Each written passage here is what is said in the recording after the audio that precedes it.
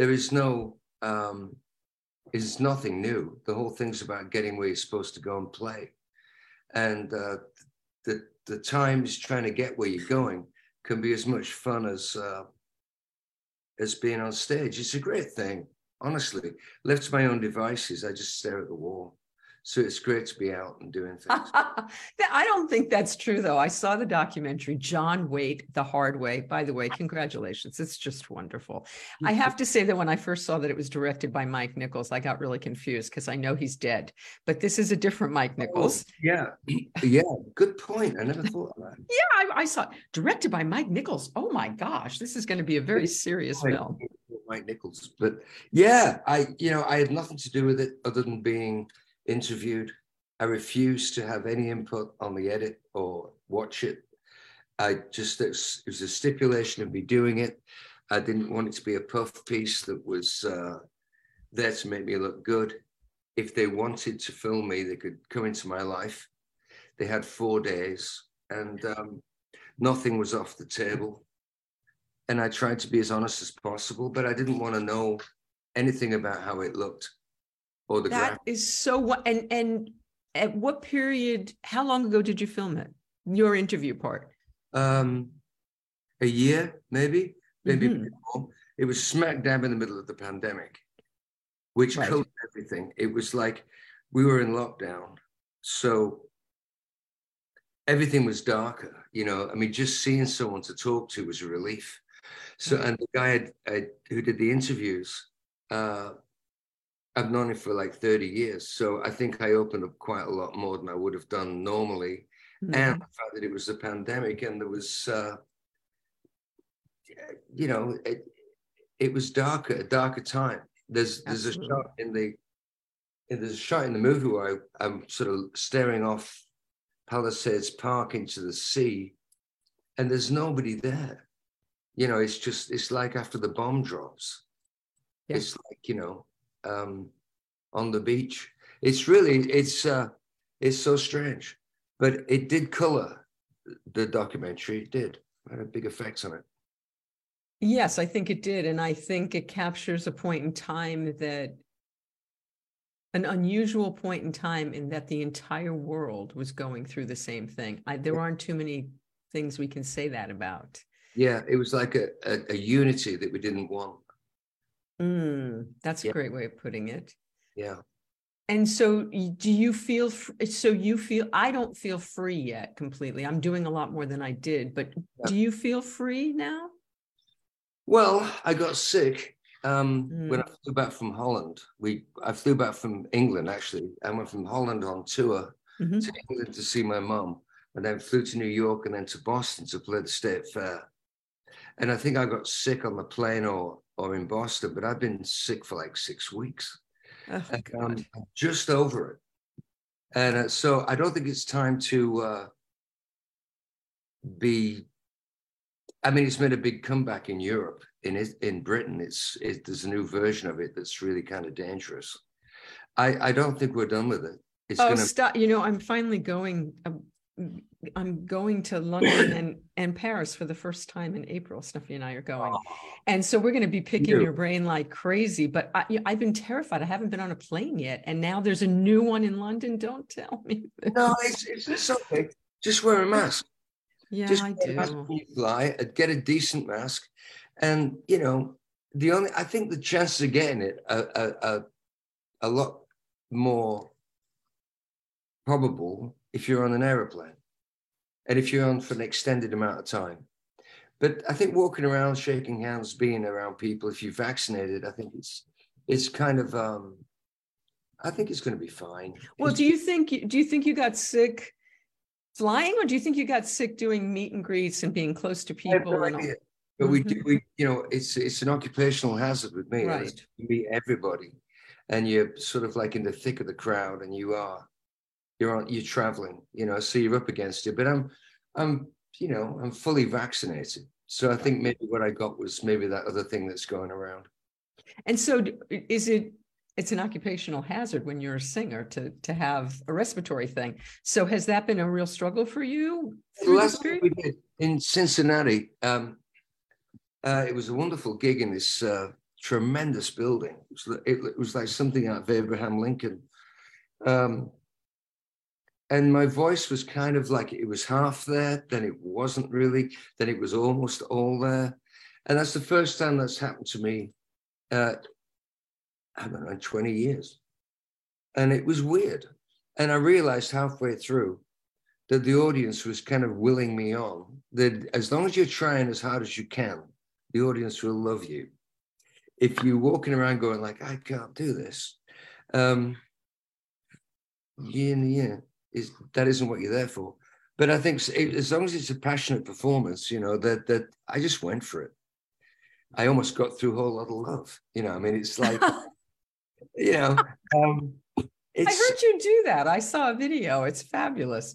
Yeah, you see, yeah, it's easy to sing. It's just the travel that sometimes it can knock you out. But so tell us about this live album. What's the do you have a theme? Do you have do you have a set list, or are you just going for it?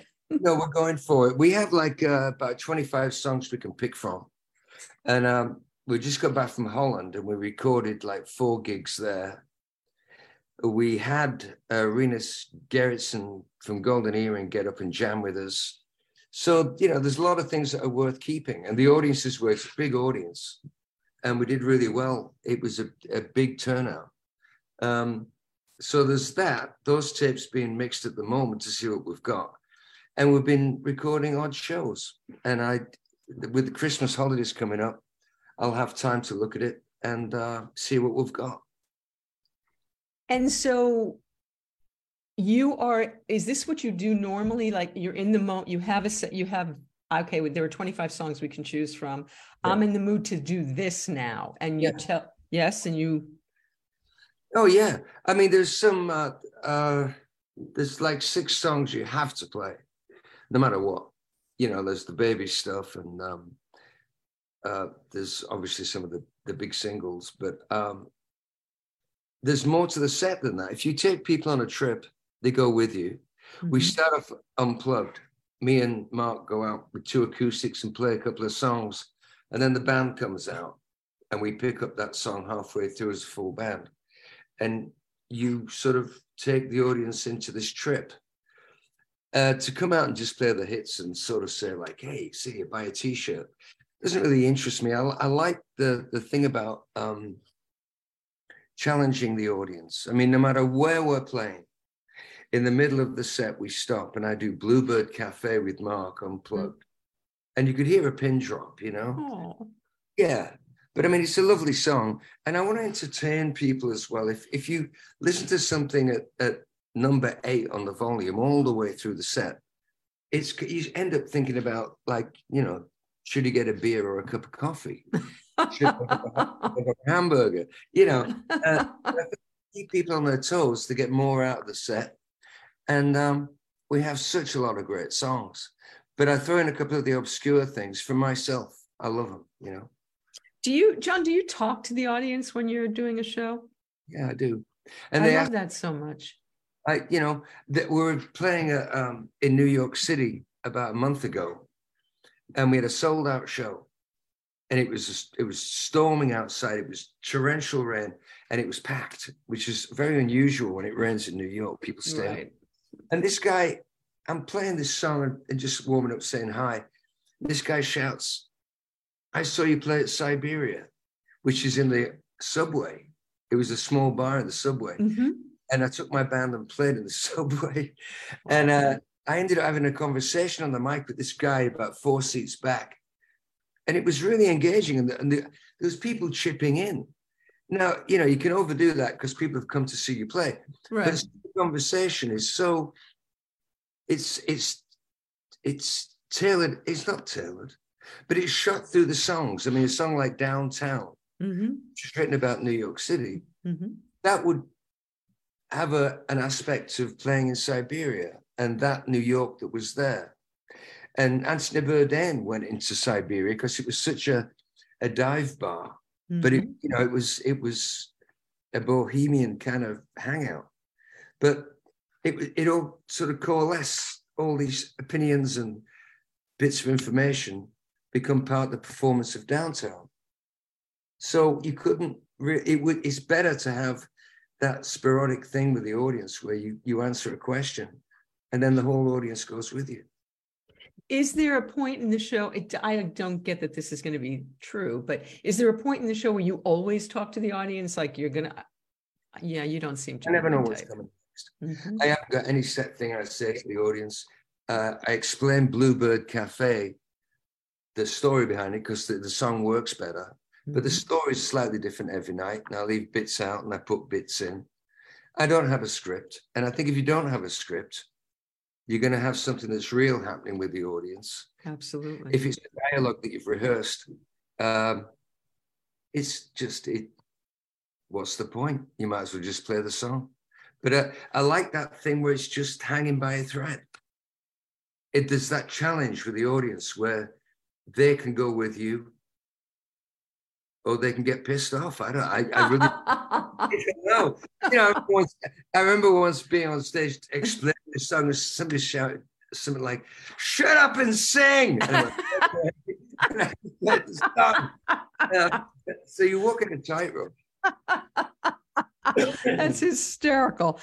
I'm sure you remember back in the Village, back in the day when folk singers would play along Bleecker Street, and there was the story behind pretty much every song, and that's kind of the way the set was constructed, and it's so wonderful. Well, you brought up a couple of times Bluebird Cafe and telling the story. I would be remiss if I didn't ask you to tell us a version of that story right now. How did that song come to be? Well, it's a long time ago, but I was in Nashville, and I'd gone down there to write some songs.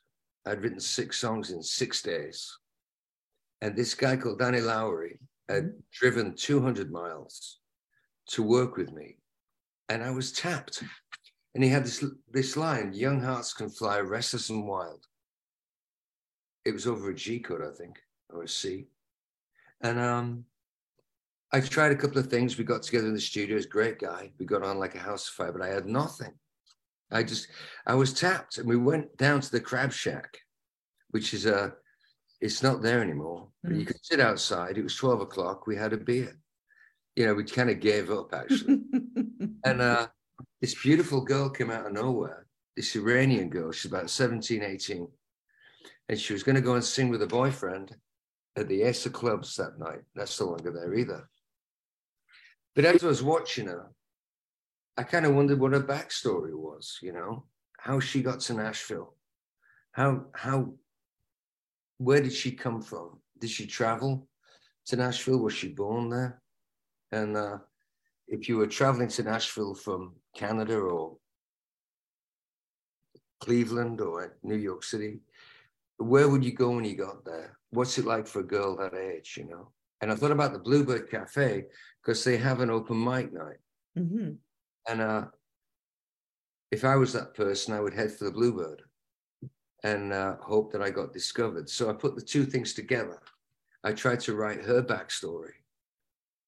You know, I write, she says she's 21, but she's just 17. Her apron says Mary, but her real name is Jean. Working cleaning tables off at the local Dairy Queen, but she's the real thing. And then his line, "Young hearts can fly, restless and wild." Then I put in, "But she'll get out of this town someday. She's got the will, she'll find her way to the stage of the Bluebird Cafe." Yeah. Did that come out? Did that come easy to you? Yeah, it was a piece of cake. It took maybe an hour and a half. Wow. Once you know what you're writing for or what you're looking for, it's like you got a flashlight and you flash it onto and it's there in a dark room. You don't see anything else but what you're going for. And if you're writing sort of like without a point, you could be there for a week, you know. But it's the inspiration of not, it's the unexpected.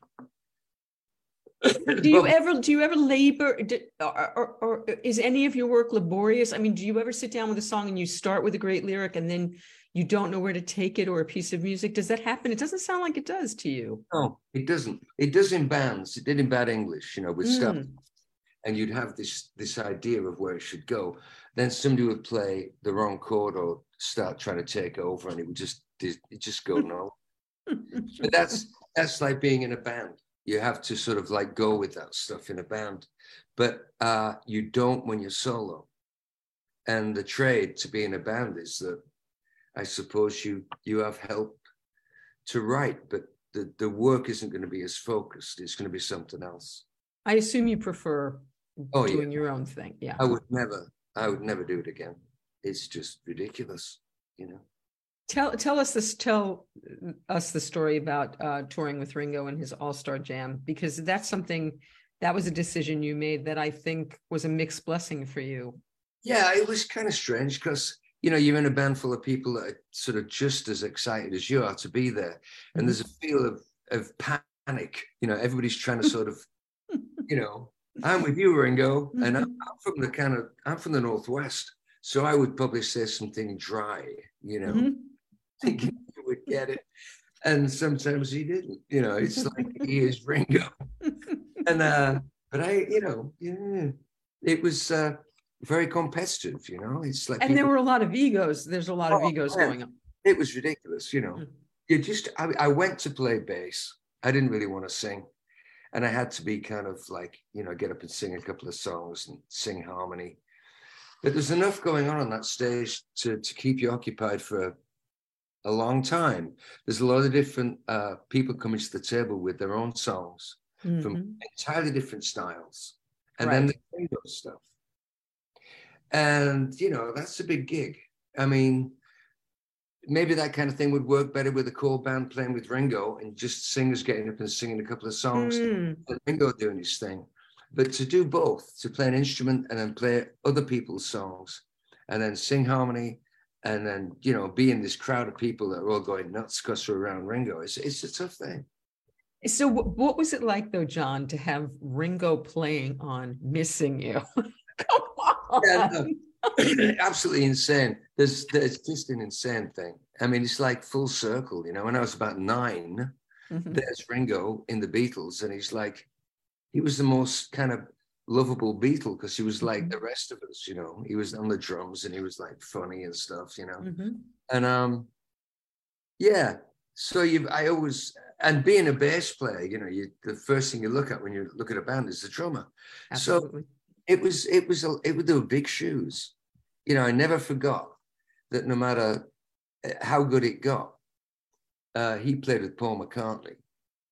And there's somebody that's like Sting tenfold, you know, it's like, you know, and so there was that thing of always trying to be as good as you could be every single moment to bring it for Ringo, you know. So there was a story when you were on that tour about walking outside of Radio City Music Hall and running into somebody. I've completely forgotten that story. Well, there was a Beatle on the street. Oh, God. Yeah, Paul. It's the day of Radio City. We'd done the sound check and I was just wandering around, you know, between the avenues, just trying to keep my head clear. You know, Radio City is a big deal. And walking towards me was Paul and his ex-wife. And, you know, I mean, I'm already dealing with working with Ringo and I'm trying to just, you know, this is very serious, John, you know, stay focused. And as we got closer, he looked at me right in the eyes and raised his eyebrow like, you know, hey, John. And I just went like, you know, hey, how you doing? I kept walking. I could not deal with 2 Beatles in one day. I couldn't do it. I honestly couldn't do it. And I'm a huge fan of Paul's, and he's a tremendous guy and all that. But I think he got it. You know, it's. I really hope that one day you have the opportunity to speak to him about that in person. I'm sure he knew. You know, it's a high pressure thing, man. If I sign up for something, I give it 100%, and I don't really sign up for anything. Ringo was the exception. I thought, well, you know. So looking back, even though there were challenges to it, are you still glad that you did it? Yeah, sure. You know, I mean, I've done a lot of things in my life that just I came out of nowhere that I was on a course to do, you know. So they show up at different times. You meet somebody that you've really admired, or you meet somebody that's going to change your life at that moment. And all this stuff seems preordained, whether it is or I not. was just going to ask you that because I'm a fatalist. Do you believe that things happen that are supposed to happen? I honestly do. And I don't know why, because everything is so chaotic. Mm-hmm. But the stuff that arrives when you're in the deepest need, or when you need someone to put their hand on your shoulder and tell you it's okay, it happens. And I think sometimes people of like mind, you connect through the atmosphere or whatever, and you're kind of in orbit around the energy and you just meet. I think it's almost like a planned thing. It's like I believe that. I think that no matter what choice I make, if I was meant to meet John Waite, and I was meant to have this this Zoom relationship with you, John, and we were meant to have conversations. Yeah, I really believe that. I mean, I met people along the way that I thought I would never meet, and it was good.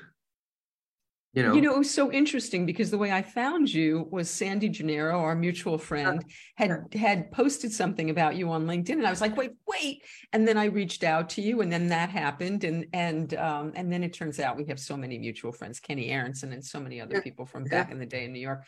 But yes, I do believe things are meant to be. Speaking of, before we get off the Ringo and Paul thing, the last time we spoke was in March, and you hadn't yet seen Get Back. Have you watched it since then? No, not yet. Oh, John. I know. As a Beatle fan, it's just something that I think it was so eye-opening and mind-blowing for me. My perceptions of each of them changed drastically. Really?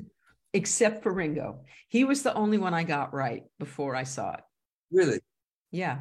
That's really something. I mean, I know it's extremely intimate, and I know it's the reverse side of the original movie. It's very raw. It's very raw. It's very real. It is uncensored and a little scary sometimes to see how intense their energy was. And I mean, back to Ringo. I mean, he walks. I mean, apparently the story is, I mean, that footage where Paul's playing the bass and he's writing "Get Back" in front of George and Ringo, and they just, Ringo's going like, yeah, and then they're sort of like just sitting there, and Paul's hammering out this song. And the story is that when they went to cut it, Ringo just went behind the kit and went like played it all on the snare, just like that. You can watch that happen in this documentary. But you actually watch that song get written. Yeah, but that's my point. I mean, something like that, talking about preordained stuff. Mm-hmm. I was just saying somebody the other day when they were looking at slides for the Rubber Soul album, mm-hmm. They had a projector on the photograph of the photograph that, I don't know, a card. They had a mm-hmm. white and a small projector with slides. And the album cover is like convex, I think it is, because the card fell backwards. Ah.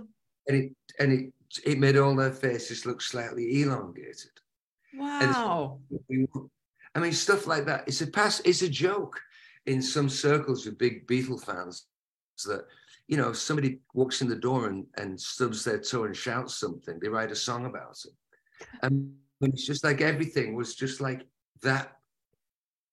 The energy was such that those four individuals, I mean, how could you get four individuals like that in the same city, like Liverpool? And they all play a role. The principals obviously being kind of John and Paul, but right behind them, there's George, who's this brilliant guy who turns the world onto Indian music and the whole thing, Krishna consciousness. And then you got Ringo, that's kind of like the guy that's the glue. There's only so many people in the world that can play great drums, but you listen to everything he ever played, and there's nobody could have done that job but Ringo. He's that good. Mm-hmm. Yeah. I totally just lost the question I was going to from here, but I know what I was going to say. Do you remember when we were kids, that whole thing about Paul is dead, and there was that whole rumor? Do you remember all of that? Well, it was an American Oh, it was American. It was very much that thing that, like, you know, that culture that was reading Rolling Stone and Cream magazine and Circus, and it was. I think that was much more of an American thing. The British wouldn't have gone for that. I still every once in a while look at him and wonder. No, how could you be that good? You know. Well, that's true. That could never be duplicated, I'm sure. So John, let's talk about the documentary, John Waite the Hard Way. Yeah. What did somebody come to you? Did you go to somebody? What's the birth of this? Well, I had a friend of mine, Scott Wright, that used to work at Epic Records. We became good friends, and I even went to his wedding in New Orleans, and we stayed in touch over the years at dinner. And there was a Black Lives Matter protest in Portland that turned into a riot. They started to burn Portland down. And he lived in Portland. And I got out of bed one morning. I thought, I wonder if Scott's okay. And I called him up and said, how are you doing? You know, he has a winery and stuff, you know. And he said, oh, I'm fine. And we started talking about the road and what I was doing and touring and recording. And he said, man, you've had a fascinating life. And it's hard to believe you're still, you know, swinging. And I said, yeah, you know, what else am I going to do? And he said, this would make a fabulous film, you know. And he said, well, you know, that's very nice. You know, that's very nice. Hope you will. Give my best to Martha, and I'll see you soon. And he called back about 6 weeks later, a month, 6, and he had the backing. He had the backing. Yeah, he had the money, and it's a lot of money. And I just sort of, I had to really think about it. But I said I would do it if I stayed away from it. He could come in and interview me and film me, and I would be as honest as I could be. But I wanted nothing whatsoever to do with the edit or how it looked, the graphics. This is so unusual, John, because first of all, you're a visual artist. You're a fine artist. So I'm shocked that and impressed that you were able to step away from that side of it. Yeah, but you get these documentaries, like, and they're all an homage to the artist. It's like, you know, they're a really great person, and maybe the careers aren't doing so well right now, but wait for this new record. And, you know, meanwhile, they're doing some charity event, and it's like, and it's nothing more than a promotional tool. Mm-hmm. And sat there during the editing, and they're calling the shots of what comes out finally. And I thought that would be incredibly boring, you know, where it's all positive. I drop the F-bomb just about every 30 seconds. Yeah, my kind of guy. Yeah, no, it's like, fuck out. And I get very passionate about stuff. I actually get emotional at one point. I was going to say, there's that beautiful moment where, you know, you had that moment. And I love the fact, I guess it was Scott on the other side of the interview there, who just kind of encouraged you to just go and have that moment. I mean, and they didn't cut it, and they didn't clean it up. And that was the point. I mean, normally I would say, hey, come on, we don't need to put that in. That's extremely personal. But, you know, I'm a fan of films and directors, and I don't want to sound smart and start dropping names like Truffaut and all that stuff. And don't sound smart. No. I swear to God. But I do know as an artist that if you tamper with something, it's not going to have any strength at all. Mm-hmm. You can't have too many cooks, and you certainly can't have the ego of the person who's the subject involved in the edit. That's insanity. So a condition of me doing this is that I'd have nothing to do whatsoever. They could come in and film me. They could, they set up a scene in a garden. I was going to say, it looked like it all happened in one sitting, but it didn't. Oh, no. It was 4 days, spread out over a couple of weeks, months. Oh. Yeah. And, you know, coming to my condo, my girlfriend and the whole thing. And, you know, I look like shit, especially when it comes to the condo, because, I mean, I hadn't been out for like 6 weeks or 6 months or whatever, you know. It was like, that's the COVID thing.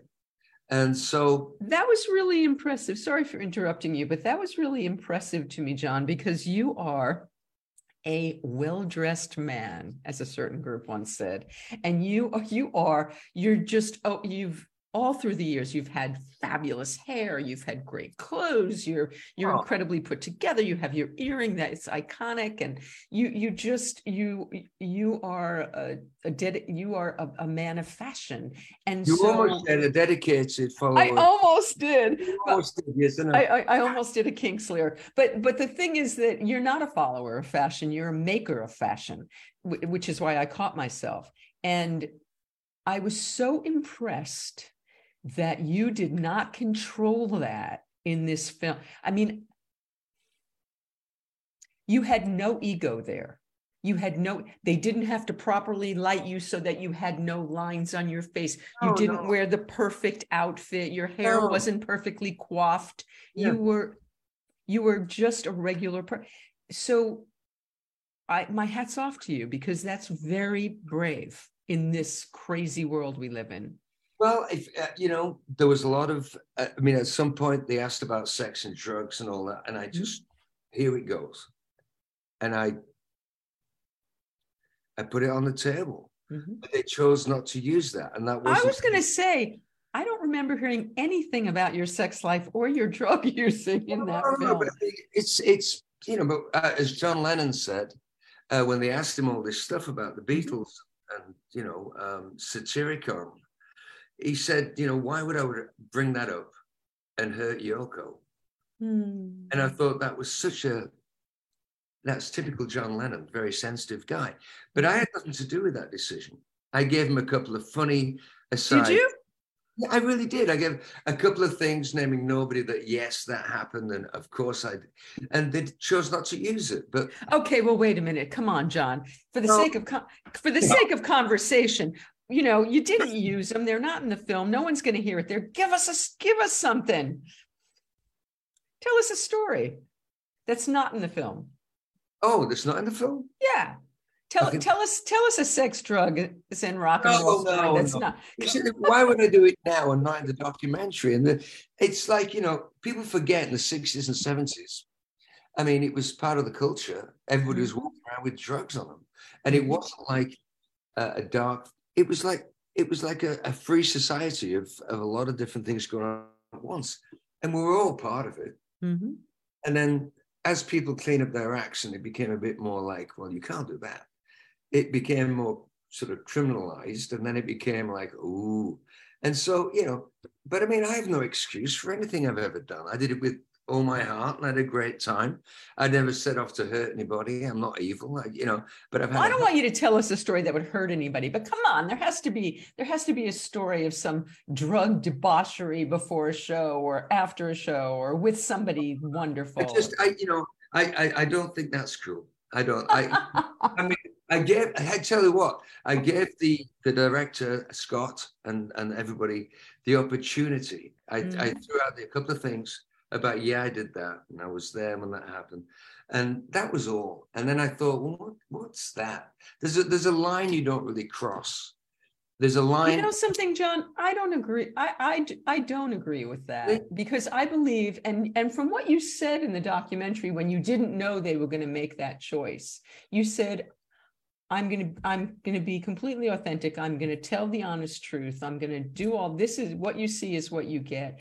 And I don't believe there's ever a time, other than if it's going to hurt somebody, where censorship serves anything, because your experience is probably my experience and maybe somebody else's experience, or maybe completely different, but it unites us. Our experiences unite us and spark memories in each of us that, so I don't believe in censorship of any kind, unless it's going to hurt somebody. But I think that you can edit yourself as you're describing. Why?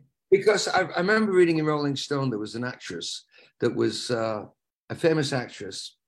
A star faded fairly fast. She was doing an interview, and she was actually talking. She was spilling all this stuff out. And it was like, did I really want to know that? And does she really honestly want other people to know that? Or are you looking for credibility in tearing away the facade of your persona to show something that's very hard to digest and probably not that cool? just because you want the reputation of being honest. Touche. Well, if you're doing it just to have the reputation of being honest, no, I don't think there's value. I don't think there's value to that. There's a fine line in there where I think it behooves everyone to just rein the horses in just before it goes over the cliff. And if you want to, I mean, Keith Richards on his deathbed, if he wants to like really do an expose, I could see that. I could see that working, but you know, you have to consider people have trusted you. You know, when you've slept with somebody, you've really had. That's different, John. I'm not talking about throwing anybody under the bus, and I'm not talking about hurting anyone.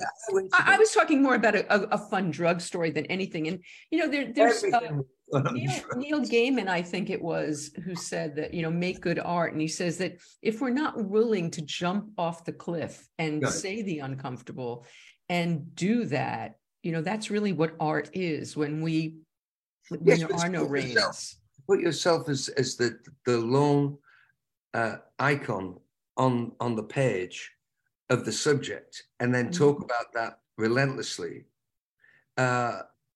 I'm not sure if that's art or just self-promotion.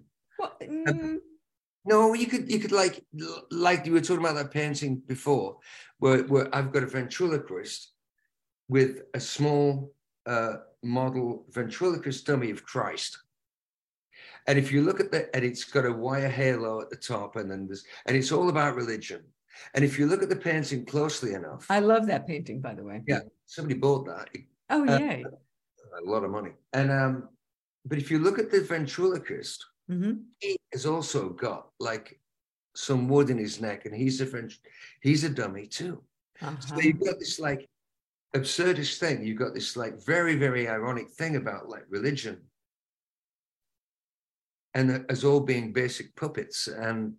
But you have to look at the painting you have to study the painting to get the message. I don't want to come out like it happens a lot now with these young hot stars. They're all talking.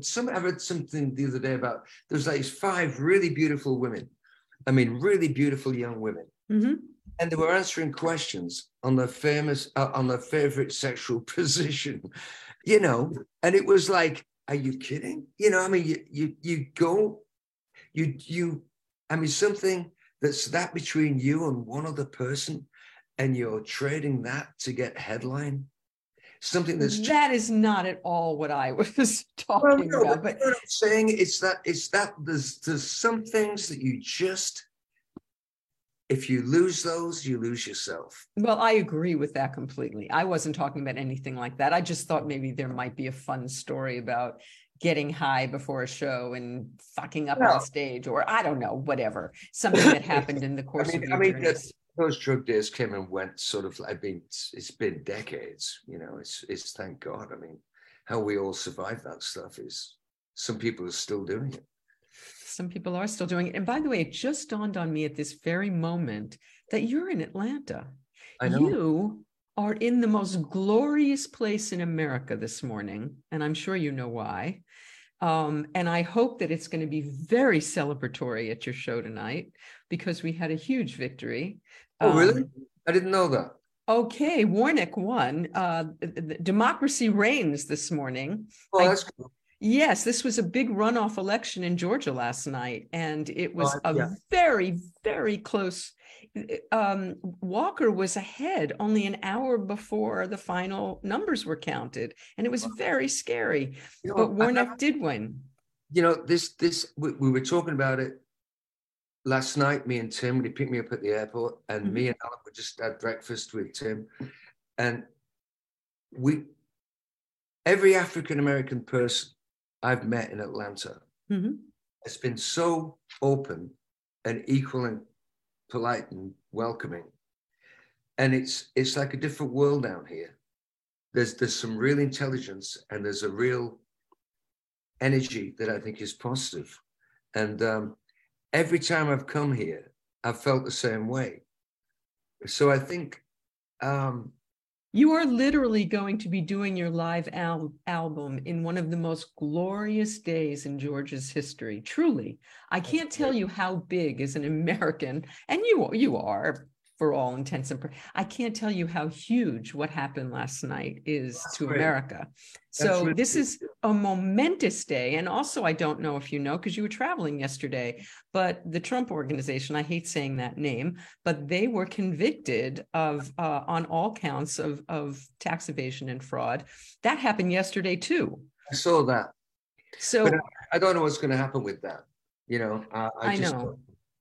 He probably will be Teflon on that too, because it's not personal, but yes, but anyway, Georgia is everyone in America, well, not everyone, but many people in America are celebrating and very grateful to Georgia this morning. Well, like I said, it's got an energy and a spiritual kind of, there's something on here that I haven't felt on the road this year. It's just been like, oh, it's all right. I like it here. So, okay. So you're doing this live album now, and you're still doing some art. You just sold this. How recently had you done that piece of art? I had that going on about 2 years ago, but I only put it up for sale about 6 months ago. But it was, I think it was $2,500 or something I got. I mean, it's quite a big piece. It's beautiful. It's beautiful. It's powerful. I look at it. You can always do better. But I'm just trying. I did this interview with People magazine this week, and at the end of it, I talk about when I quit singing. But I really will go back to painting. I will. I probably will never pick up a guitar again. And wait. What is this? Why is this? What? Well, you can't keep doing it. You can't keep getting on a plane. You can't keep. What I said in People was that all the songs are in the same key as they were when they were written, right? And I'm not going to drop the keys because the song sounds sonically like it does because it's in A or G or whatever. Right. I'm not going to drop it down from a B to a B flat. So when that happens, I think that's the tap on the shoulder. I think after that,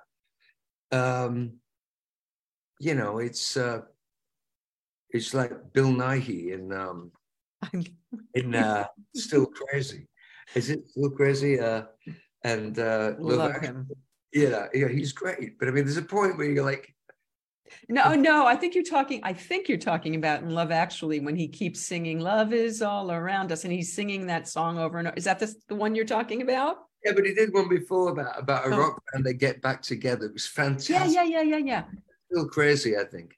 But that's the same character, really. It's like this aging rock star, and he's like, but Love Actually is just. I mean that. He's so brilliant. He's really great, and he's, I'm going that way. So, I mean, I don't want to be hanging around when people are just killing it. I don't want to be an antique. But then I heard in the documentary, I heard your Joni say that the road is everything to you. And I believe you say in the documentary as well, that's really where you live. That's where somebody, I said this the other day, there's a Steve Earle line from the Fort Worth Blues, and it says, "You used to say the highway was your home, but we both know that ain't true." And the highway is a corridor between two places. It's nowhere. The only place you ever land is where you're going to play or a hotel. The rest of it, you're traveling. Your feet don't touch the ground. It's something you can get caught up in because you don't have to be responsible for daily stuff. You have people getting you from A to B, getting you a bowl of cornflakes or whatever. It's like, I love being out there and I love meeting people. I like people and I love singing with my band. But there'll be a time when it's just like, it was great. I think I'll just stay home today and paint, or I'll go and look at the ocean, or I'll write a book. I'll do something else with my life. I've been doing this for 50 years. Most people do it for like 5. My entire life has been spent making music. And when the spotlight was on me I kind of rose to the occasion. I had some massive records. And when the spotlight pulled back and it was in the dark, I still made records that I think are better. I've enjoyed everything about my life. It's been an absolutely fantastic. I see your dog in the back. Yes, that's Rufus. Rufus. I actually put the dog to sleep. Yes. No, he can't hear you. I've got you in my ears. Otherwise, he'd be. I just want to say that it's been such a wonderful life. It doesn't always. I don't want to be in the spotlight right up to the. I want to disappear at some point. I do. You know, John, I love that you're saying this.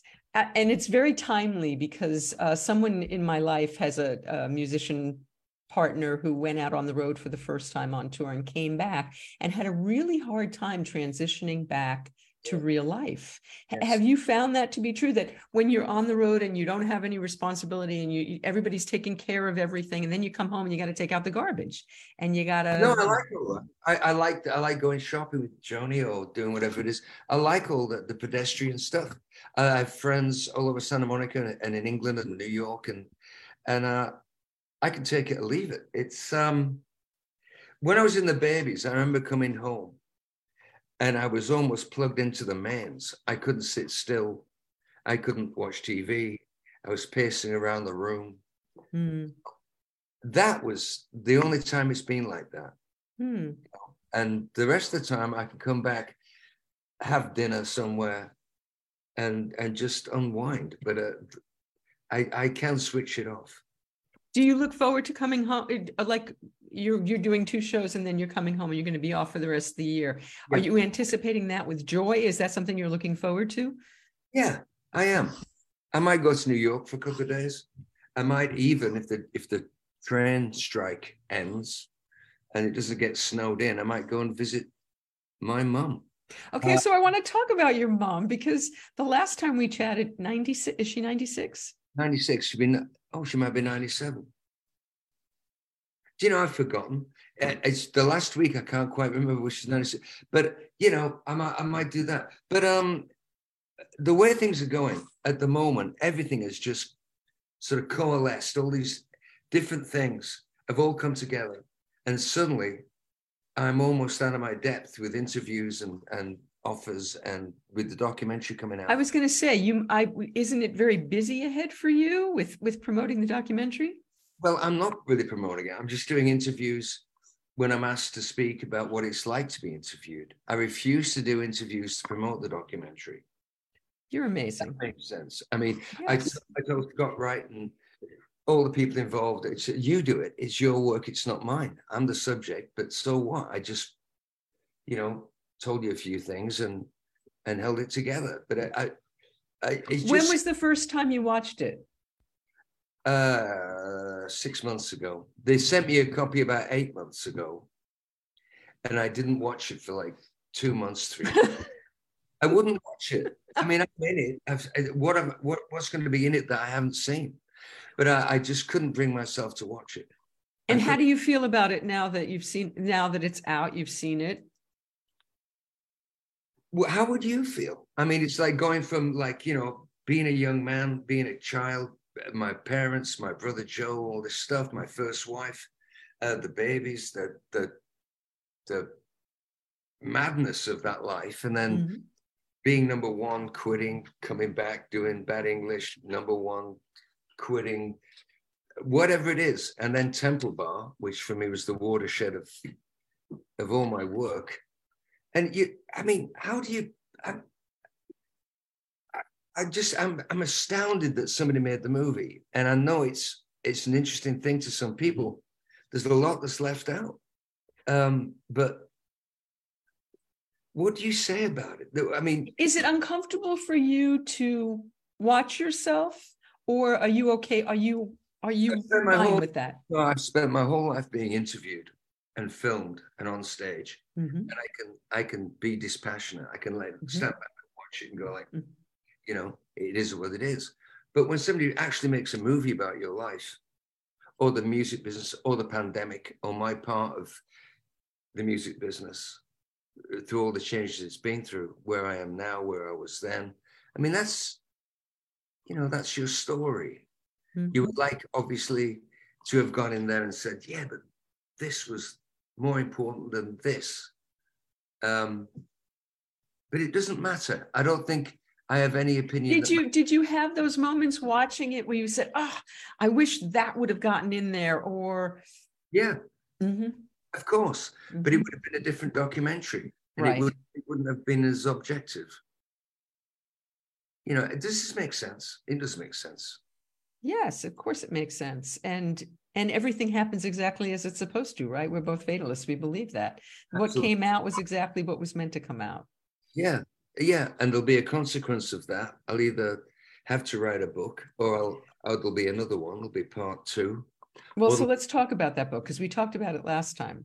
And I was listening to it again this morning just to remind myself, and you were saying that you couldn't write the book because it would be like epic, because there's so much to tell and there's too much to tell and all of that.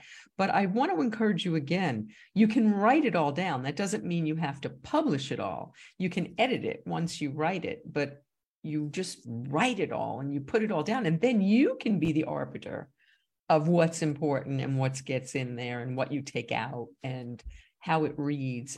But first of all, you're such a passionate reader yourself. Yeah. That. But I mean, speaking of that, I mean,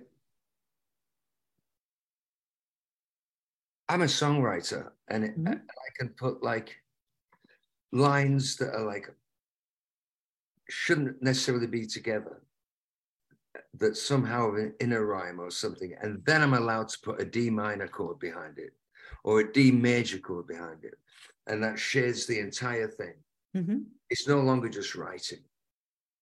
And if you read like George Simenon, the Maigret books, I mean, like everybody from, I mean, the most profound thinkers in Europe were reading his stories and thinking the most marked. And and Hemingway, there's hardly any adjectives in. It's just like bang. Well, Stephen King says don't use adjectives ever. Well, you know, I'm saying, I mean, but there's talent, and then there's you're meant to be a writer. I've written a short story recently, and I really think it's got something. And it's a long story, and it's kind of tragic, but it has a beautiful end, and it's really chaotic, and I think it's good. And I'd love to read it, Johnson. I would love for you to send it to me. Well, I tell you what, if I edit it and get it right, I have a rough copy. I'll send you one. But I think I could write short stories, but to take on a life story, like I got a really profound sense of music and rhythm and intelligence from Keith Richards' book.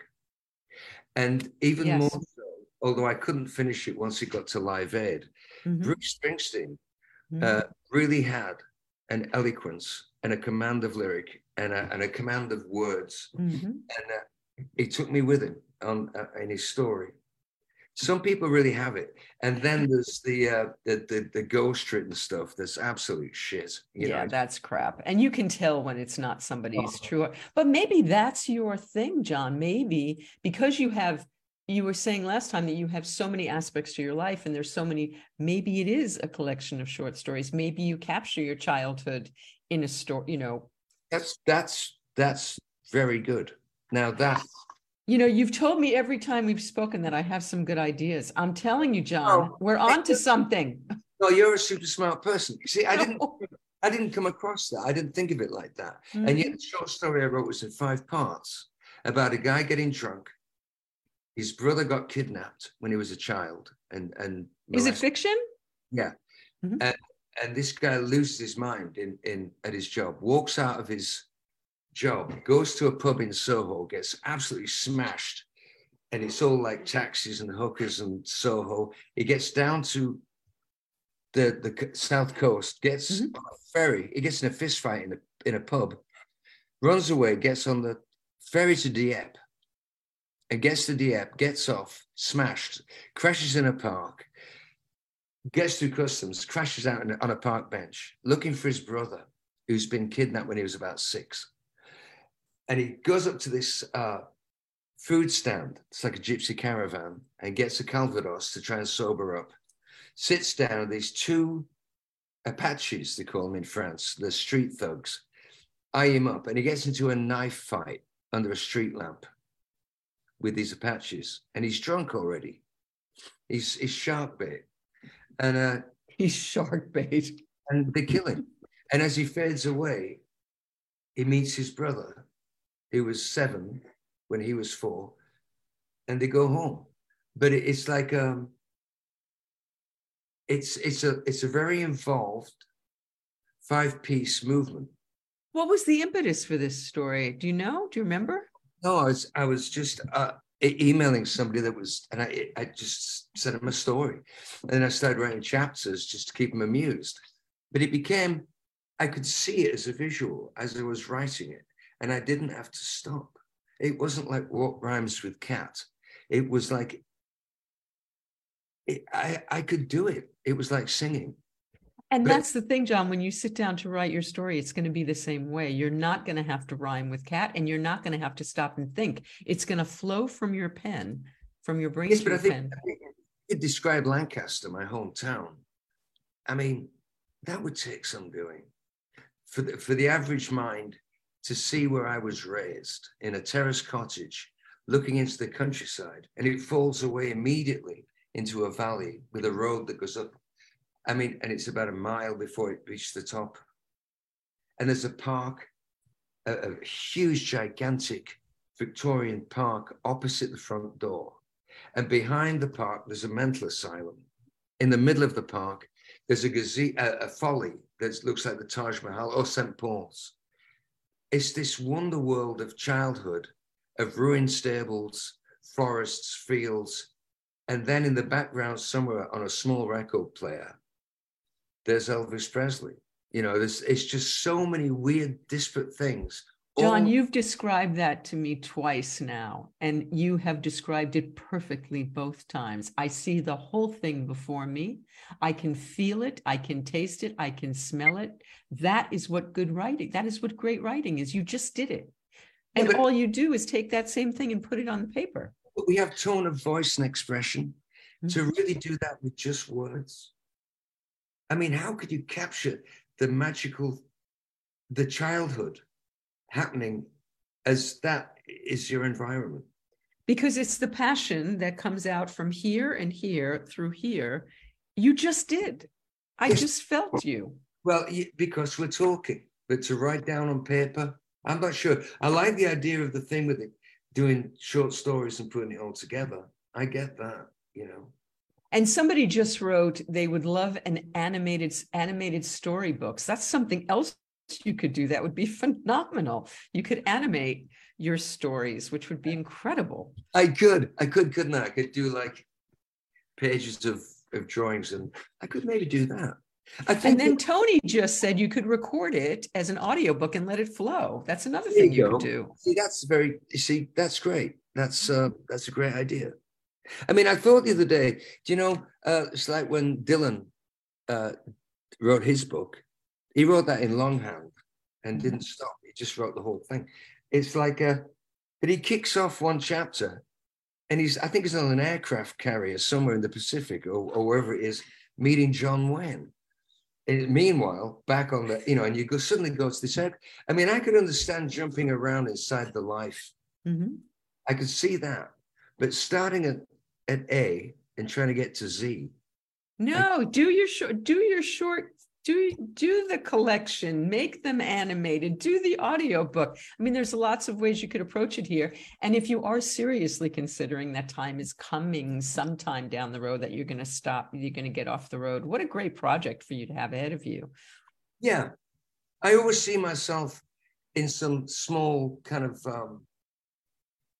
like a vicarage, a stone house somewhere in the northwest of England, and by some countryside, growing roses, and you know, the dog and a cat, and hopefully someone to love, you know, and but listening to Radio 4 and painting and writing whatever comes into my mind. But I always think it's going to be away from the crowd. Would you like to go back to England? Is that? You know, when I go back, it's like it's unreal, the humor, and the people have such character and they're so funny. you forget, you walk into a pub and say, Anne, how you doing? And somebody will say something that's hysterically funny that is completely unrehearsed, you know. Some of it's fairly edgy and nobody takes offense. And it's kind of like they swear at each other. But the humor, you turn on the TV and it's just killer. You know, there's something going on in England and Britain. How far is Lancaster from London? 222 miles. Maybe we'll have to take a day trip, and I'll have to, while we're there, and I'll have to go see that. Lancaster Castle. I mean, the Lancaster Castle station is on a direct route to Glasgow from Euston. So it's only like 3 hours. And it's a wonderful trip. You can actually get off the train. You could spend a day in Lancaster. You could just see all these things that I've seen in my life. Then get back on the train and maybe go to Glasgow, city of art now, or go back to London and hit it and rock. But I think you're going to have a really, really wonderful time. I'm going to pick your brain before we go. Yes, for some wonderful things. Yeah. I'm excited. John, I want to honor the fact that you have a show today, and I promised Tim that I would only hold you for an hour, and we're just hitting that now, and I want to respect it because I know you have a big night ahead of you. And I am so excited. I can't wait to hear about this show that you do tonight, because I'm telling you, they're going to be celebrating in Atlanta tonight. This is it. Georgians are getting so much love. Yeah, no, I think it's, you know, like I said, I heard about the Trump thing. Mm-hmm. I didn't hear about this other thing. I mean, when you're traveling, you really are in a cocoon. Yes. But you know, this interview has probably been the most off the hook I've done. We've really just rambled. We were talking about all sorts of different things, and I stopped thinking about how it would sound, and we were just having a conversation, That's what we do every time, John. That's how we talk. But I think today we certainly got off the track and like wandered around, and it was great. I didn't realize that we'd gone off on so many different tangents and that we'd hit so many different things, you know. Well, I enjoyed it immensely, as I always do when I speak with you. And I wish you a wonderful show tonight and tomorrow. I so look forward to the live album when it comes out. And I hope that when you're in town in your break, maybe we can have that coffee, have you up to the house. That'd be wonderful. I'd like to hang out and continue the conversation. You know, you're always very interesting. Likewise, John. I just adore you. Thank you so much for taking the time to do this. Wonderful. For everybody out there, it's John Waite the Hard Way. It's fantastic. I streamed it on Amazon last night. I think it's also available on Apple, and it's very worthy, as are you. Thank you so much, John. Bless you. Bye-bye. Bye-bye. Have a great show. Bye-bye. Bye-bye. Be well.